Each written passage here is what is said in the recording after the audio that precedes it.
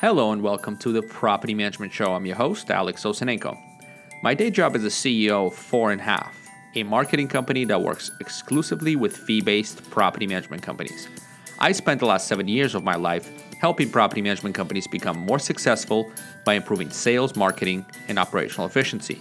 On this show, we'll deconstruct success into its key components and invite subject matter experts to help you improve every facet of your business. Thank you for tuning in and enjoy the show.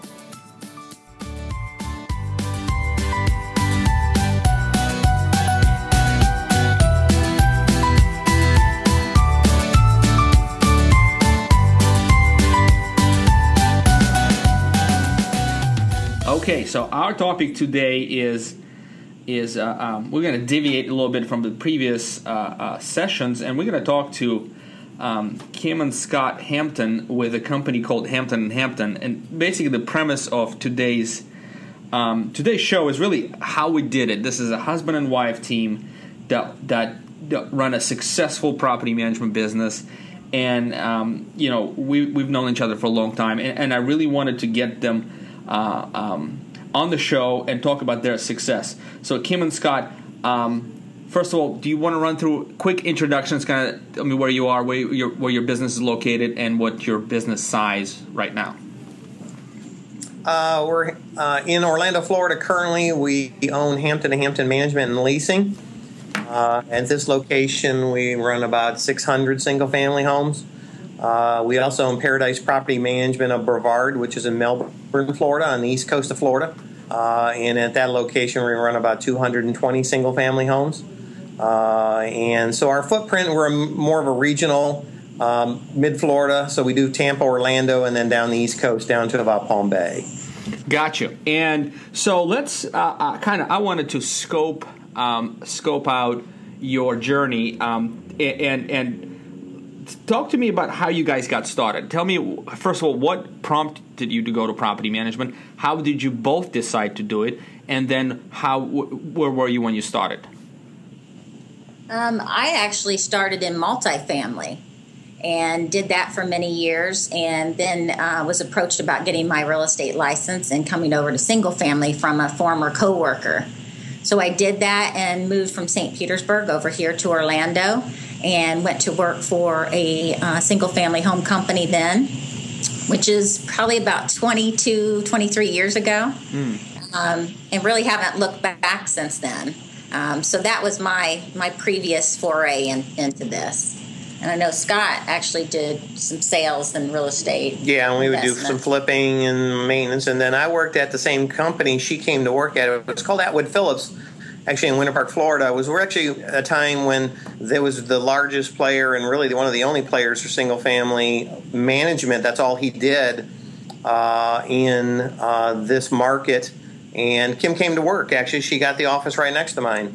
And that's how we met. Gotcha. But how'd you start a company? Like, what was that light bulb like? Well, we got to start our own business. Let's do it. I think the big thing that happened for us, we dated each other. We worked at the same office. And then the company we were independent contractors, and the company itself hired a consultant to come in.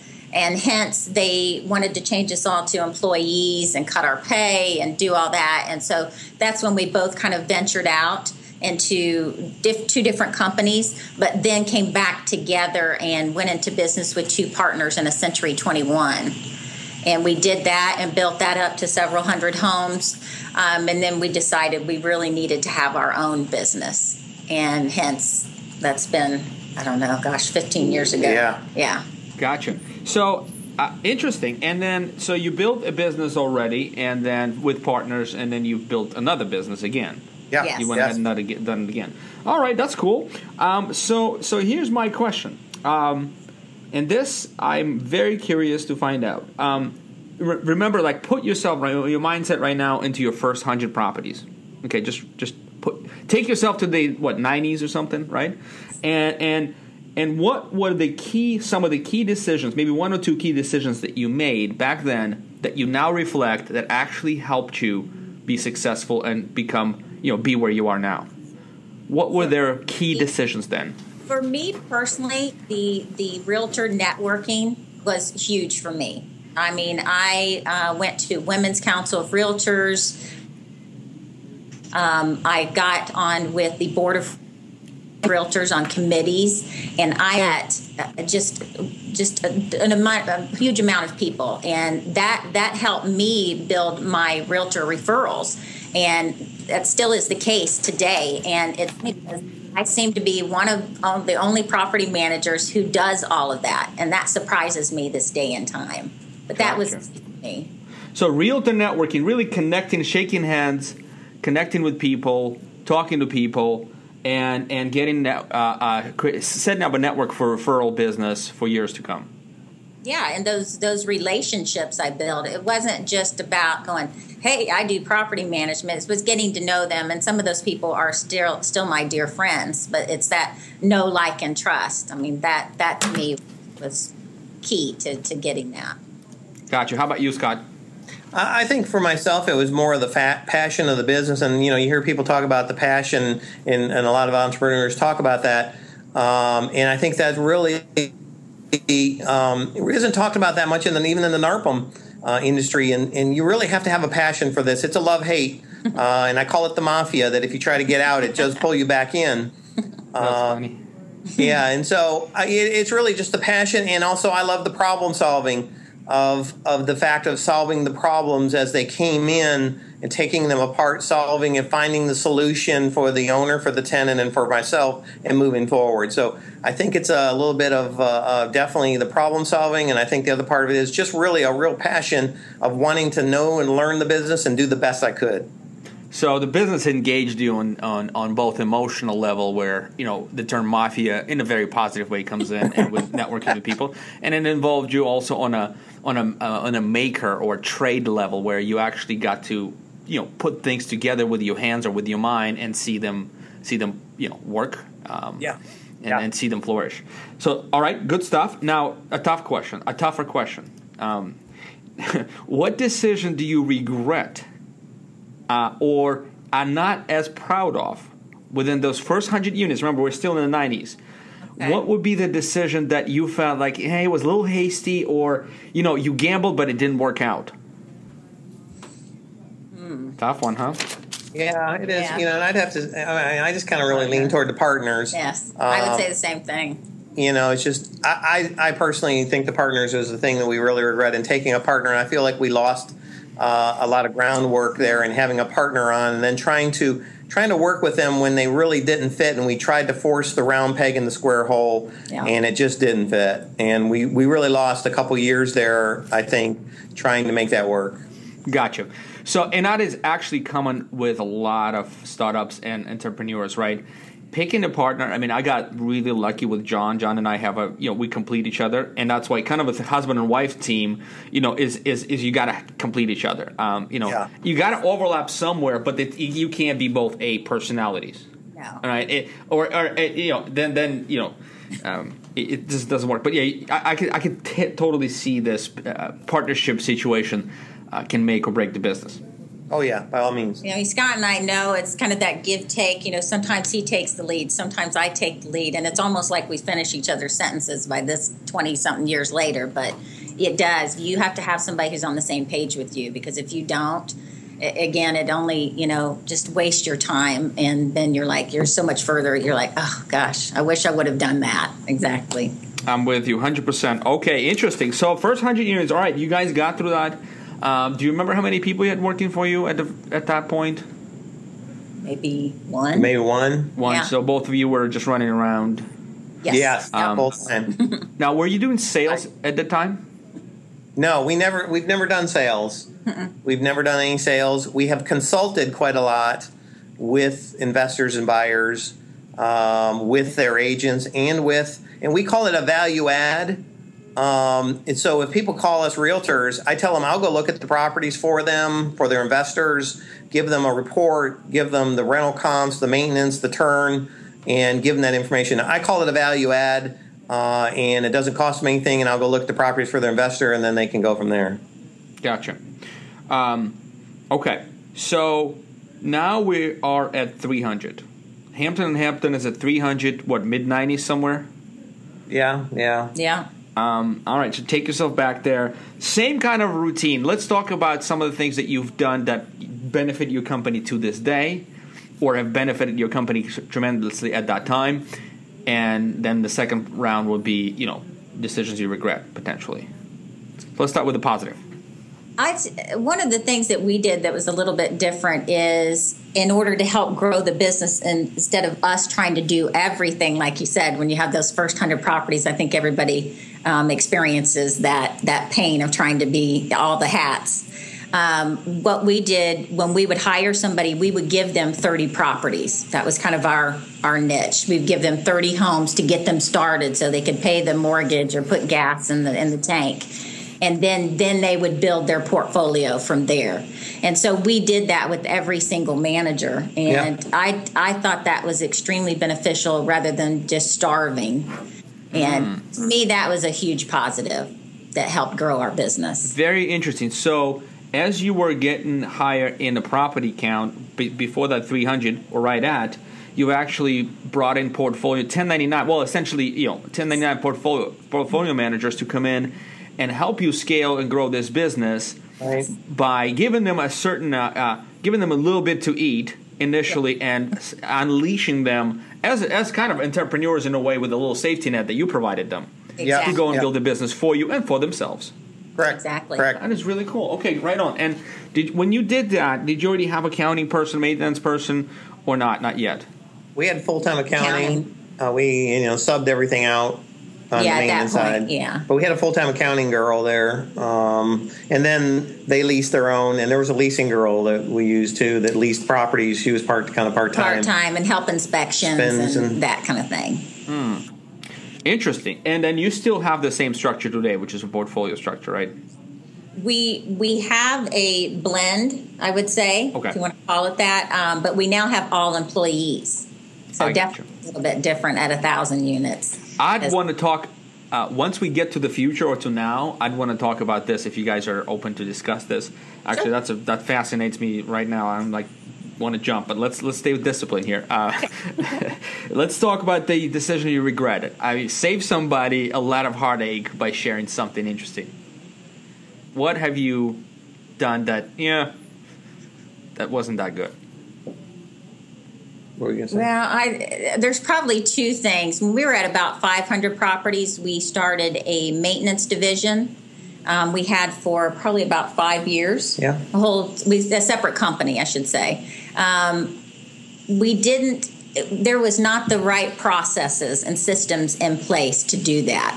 So you're buying all these vans, you're doing workers' comp, you're hiring these people, and it just wasn't put together as well as I would have liked to.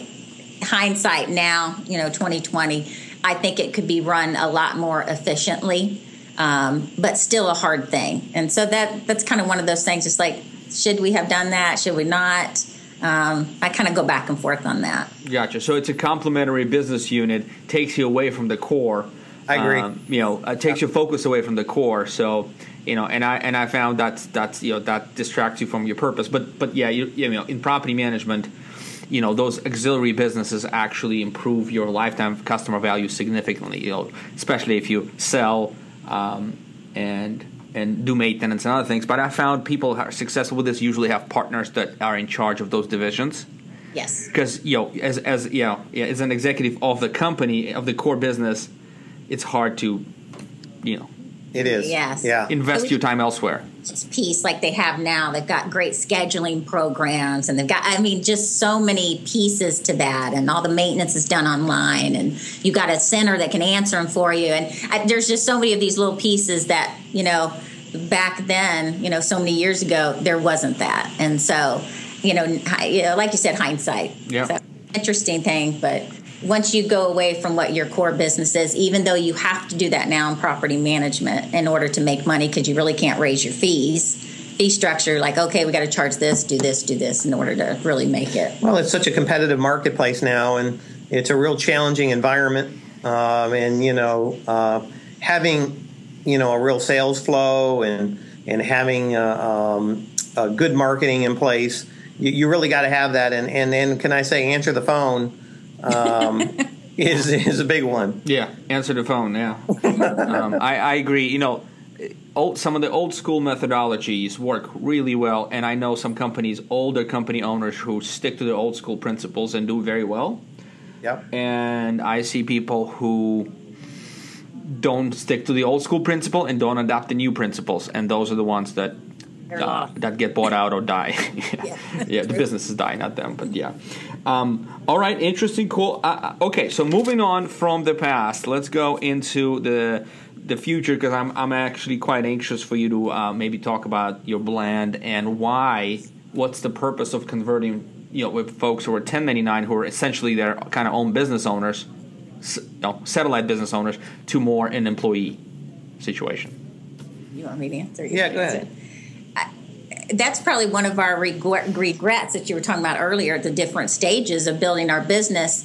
I think we waited too long. We're usually one of the early adopters of things, but I think we waited too long to move people from independent to an employee status. Interesting. And change it to the departmental, really, is how we do it now. I think we waited maybe a little too long, and our staff got, I guess we want to use the term, fat and happy. They each were making over $100,000 a year.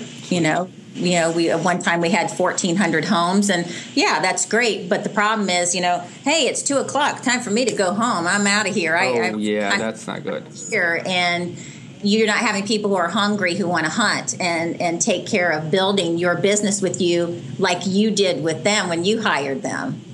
And they were all here long term, and that was great for that consistency for the owners. But in the backside of it, because the business has changed over the last couple of years, that really hurt us to stick to that.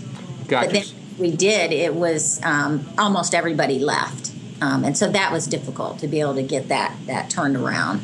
I bet. So your advice would be to make sure to consistently check that your organizational goals are aligned with the pay structure, as well as your your team structure and your job roles and everything else, and who you hire and who you fire. Yes, exactly. That's a good advice. Yeah, and I think even now, though, it probably would be hard for that to come in. It's harder for that to come into play, because in the old, and I want to say the older times, is that it was easy to build up management. Now it's very competitive. So if you brought in an independent, it's not like, the old days. I'd get calls from realtors say, go to Gulf Atlantic Title, pick up the keys. This guy just bought the house under the management agreement. Mm-hmm. Those days are over, and they're not coming back. Right. And so, it may, and we're looking at it now as we talk about it, is that as you bring in as a true independent, they would have to work. Whereas before, quite honestly with you, we handed them most of the things. Yeah. Right. So, and now this discussion is going into very interesting avenue for me, or path. I have I work with hundreds of property managers, if not personal friends with hundreds. I mean, literally with dozens for sure, but you including, of course. But some people are very happy with portfolio structure, and some are not. How would you assign happiness versus not happiness? Why are these guys happy? How are they managing 2,000 units with portfolio structure and actually seem to be doing okay? I think the huge part of it is third-party systems, whether you're going to do departmental or you're going to do portfolio. To me, the portfolio is difficult now. I mean, just in my mindset, because you've got one person there that knows everything, and then all of a sudden they leave, or they go on vacation, or they get sick. All of that's kind of lost on them. And I think you have much more success if you do the departmental, people work in teams. Then you don't just have one person that has too much control over that. Gotcha. And now, honestly, Scott and Kim, do you feel your customer experience suffered? Or, now versus then, your customer experience, both tenants and owners, overall, if you just scale, you think it's at the level or better now, or worse? What do you think? I think it's gotten better for them. I would say this last year it has, because we did such a huge change in staffing. That, of course, hurt us. That was hard to get that climb back up there. But now with the departmental and how we have the systems in place to be able to check on everything. Did they really go out and post all those notices? Did they follow up on these? We have these dashboards and different things where we can actually check on that at a moment's notice, and we know everything got done. Before, when you just had a portfolio manager, they had just too much control and you didn't know what they were doing or not. Yeah, until the bomb went off, and then, or until they left, and then you find all the bombs. Yep. Yeah, I got you. So, and that is very revealing. I mean, you put your business together, you allow people to succeed within your business, but if you don't continue to adjust it, at some point, as you say, they just get, for the lack of a better word, too fat and happy, and what happens is that the service level drops. 2 o'clock, time to go, time for tea. I'm not taking any more calls, stuff like that. Yeah, that's just not. Yeah, that's exactly what happened, and we had to get to a point where we were like, you know what, we really are. Scott and I are Hampton and Hampton, and that has probably been the most important piece of this now over the last 2 years to get back to where we were. Because we care about this and we want to make it successful, and not everybody thinks that way. And I think it's important too, Alex. Actually, it was Albert at Folio had dinner with us one night, and he said, people want to meet Scott and Kim. They want to meet you. You're Hampton. And when we go now out to meet new clients, they are so shocked. They're like that the owner came to see me. I mean, they're so impressed. And that we answered the phone. No, I'm with you. I can't. I'm with you. I'm working every day, all day, and I'm on the same boat.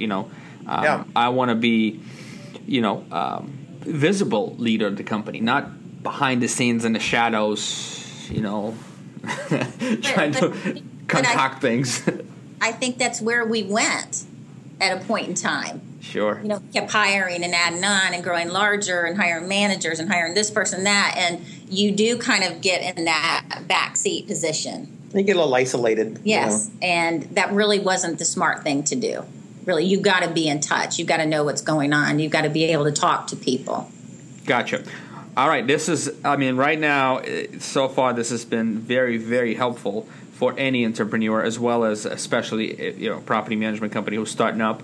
But I want to shift gears a bit, a segue into selling your service, presenting to the client. So you have a lead, it came into the business. What happens? Who takes care of it, and what is your process, and what is your sales process like?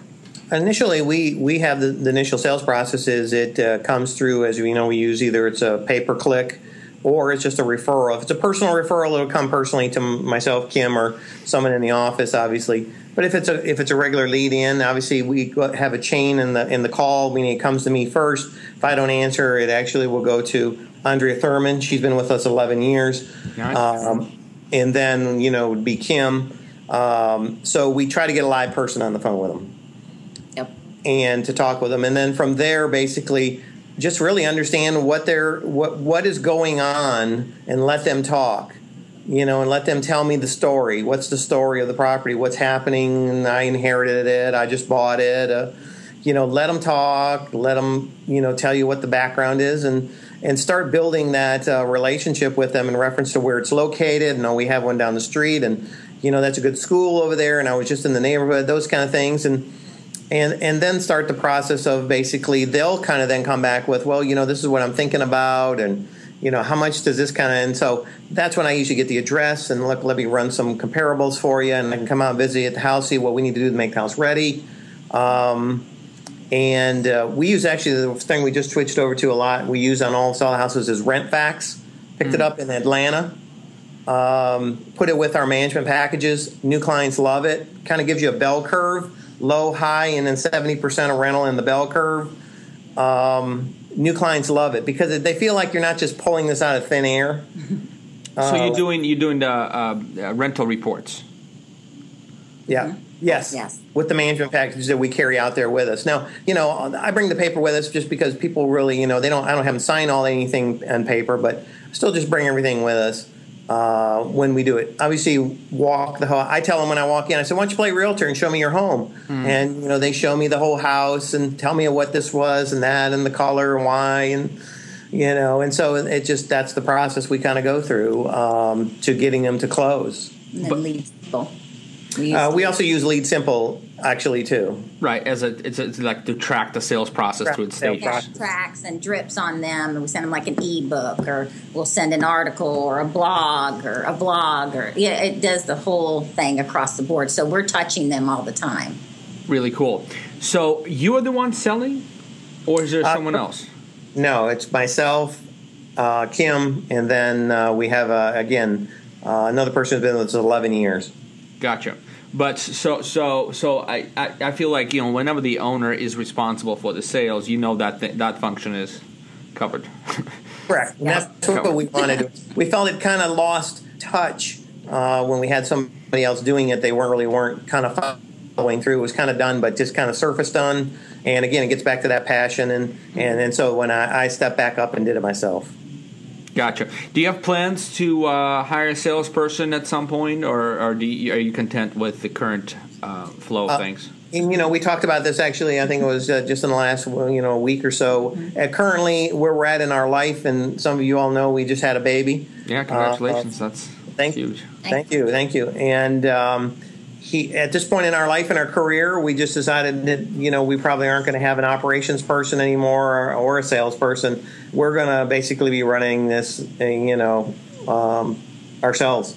Yes, and it's not just ourselves. We have a whole team, but as far as the sales process and the onboarding, we'll take that and run with it. Then we give it to our team and the departmental. That's where that will happen. Gotcha. But we make sure that it's taken care of. It gets closed. It gets rented. Then the team takes care of it. Gotcha. So let's shift gears. I actually you brought up your baby, and that's that is an interesting topic to cover. So husband and wife team. First of all, what you guys, any tricks to disclose on how to stay together and throughout all these trials and tribulations as you build into business? There's communication, huge, and as I mentioned earlier, sometimes he's got to take the lead. Sometimes I have to take the lead. So you need to know and understand when you take the back seat. And if you, like you said, if you have two A personalities and they're just butting heads, with each other, that's not going to work. You can't have big egos, and we don't. We do our thing and we enjoy it, and that's a big piece of it, that we both have that passion for it. Gotcha. And now let's talk about your newest addition to the family. How are you finding time to, be bond and as well as keep running the business? Are there any tricks there? Well, this took us 3 years to get to this point. So we've had 3 years to prepare for me to take a back seat. And that, again, goes back to building the team and knowing where the strengths are and using Lead Simple and using 4.5. And we've got all those things in place, and we have had that. And that helps tremendously. So he's not here at 7 or 8 o'clock at night. He leaves, like 3, 4. Sometimes 5, but no later than that. We eat dinner together. We eat breakfast together in the morning. We have time. And then we also make time for a date night every week. We found a great nanny that we like, and she's able to help out whenever I need to go to a meeting or do something like this or meet with an investor. But Scott really takes the lead on that, and I'm mommy. I got you. Well, so here's the thing. We're doing. Our listeners don't get the visual. We do here. We're doing Skype video right now, and you guys look pretty rested. And I had 2 children, 2 little babies, and they're 6 and 2. And I tell you, it was just so difficult. And I was expecting you to be a bit more beat up. Really? Well, I want you to know we're getting 5-6 hours of sleep at night. That's like huge now. He's 3 months old tomorrow. Yeah, but actually, Scott was up at 2 a.m. last night because the alarm went off here at the office. So I met the police here at 2:20 this morning, meeting the police out front here. The alarm went off. But yeah, no, you guys look great, and this was a great interview. Any parting words of wisdom for an aspiring property management startup or an entrepreneur of any kind? Again, I think keeping it focused on one, be it if you're in single family, commercial, multifamily, whatever industry you pick in the property management field, I think keeping the focus on just real laser pointed on that instead of trying to do sales, property management, and running all around and doing all these things. Do one thing, do it really, really the best that you can and better than anybody else, and I think that'll differentiate you in the market. I think that's a sound advice. And Scott and Kim, I thank you kindly for your time. Thank you. We appreciate it.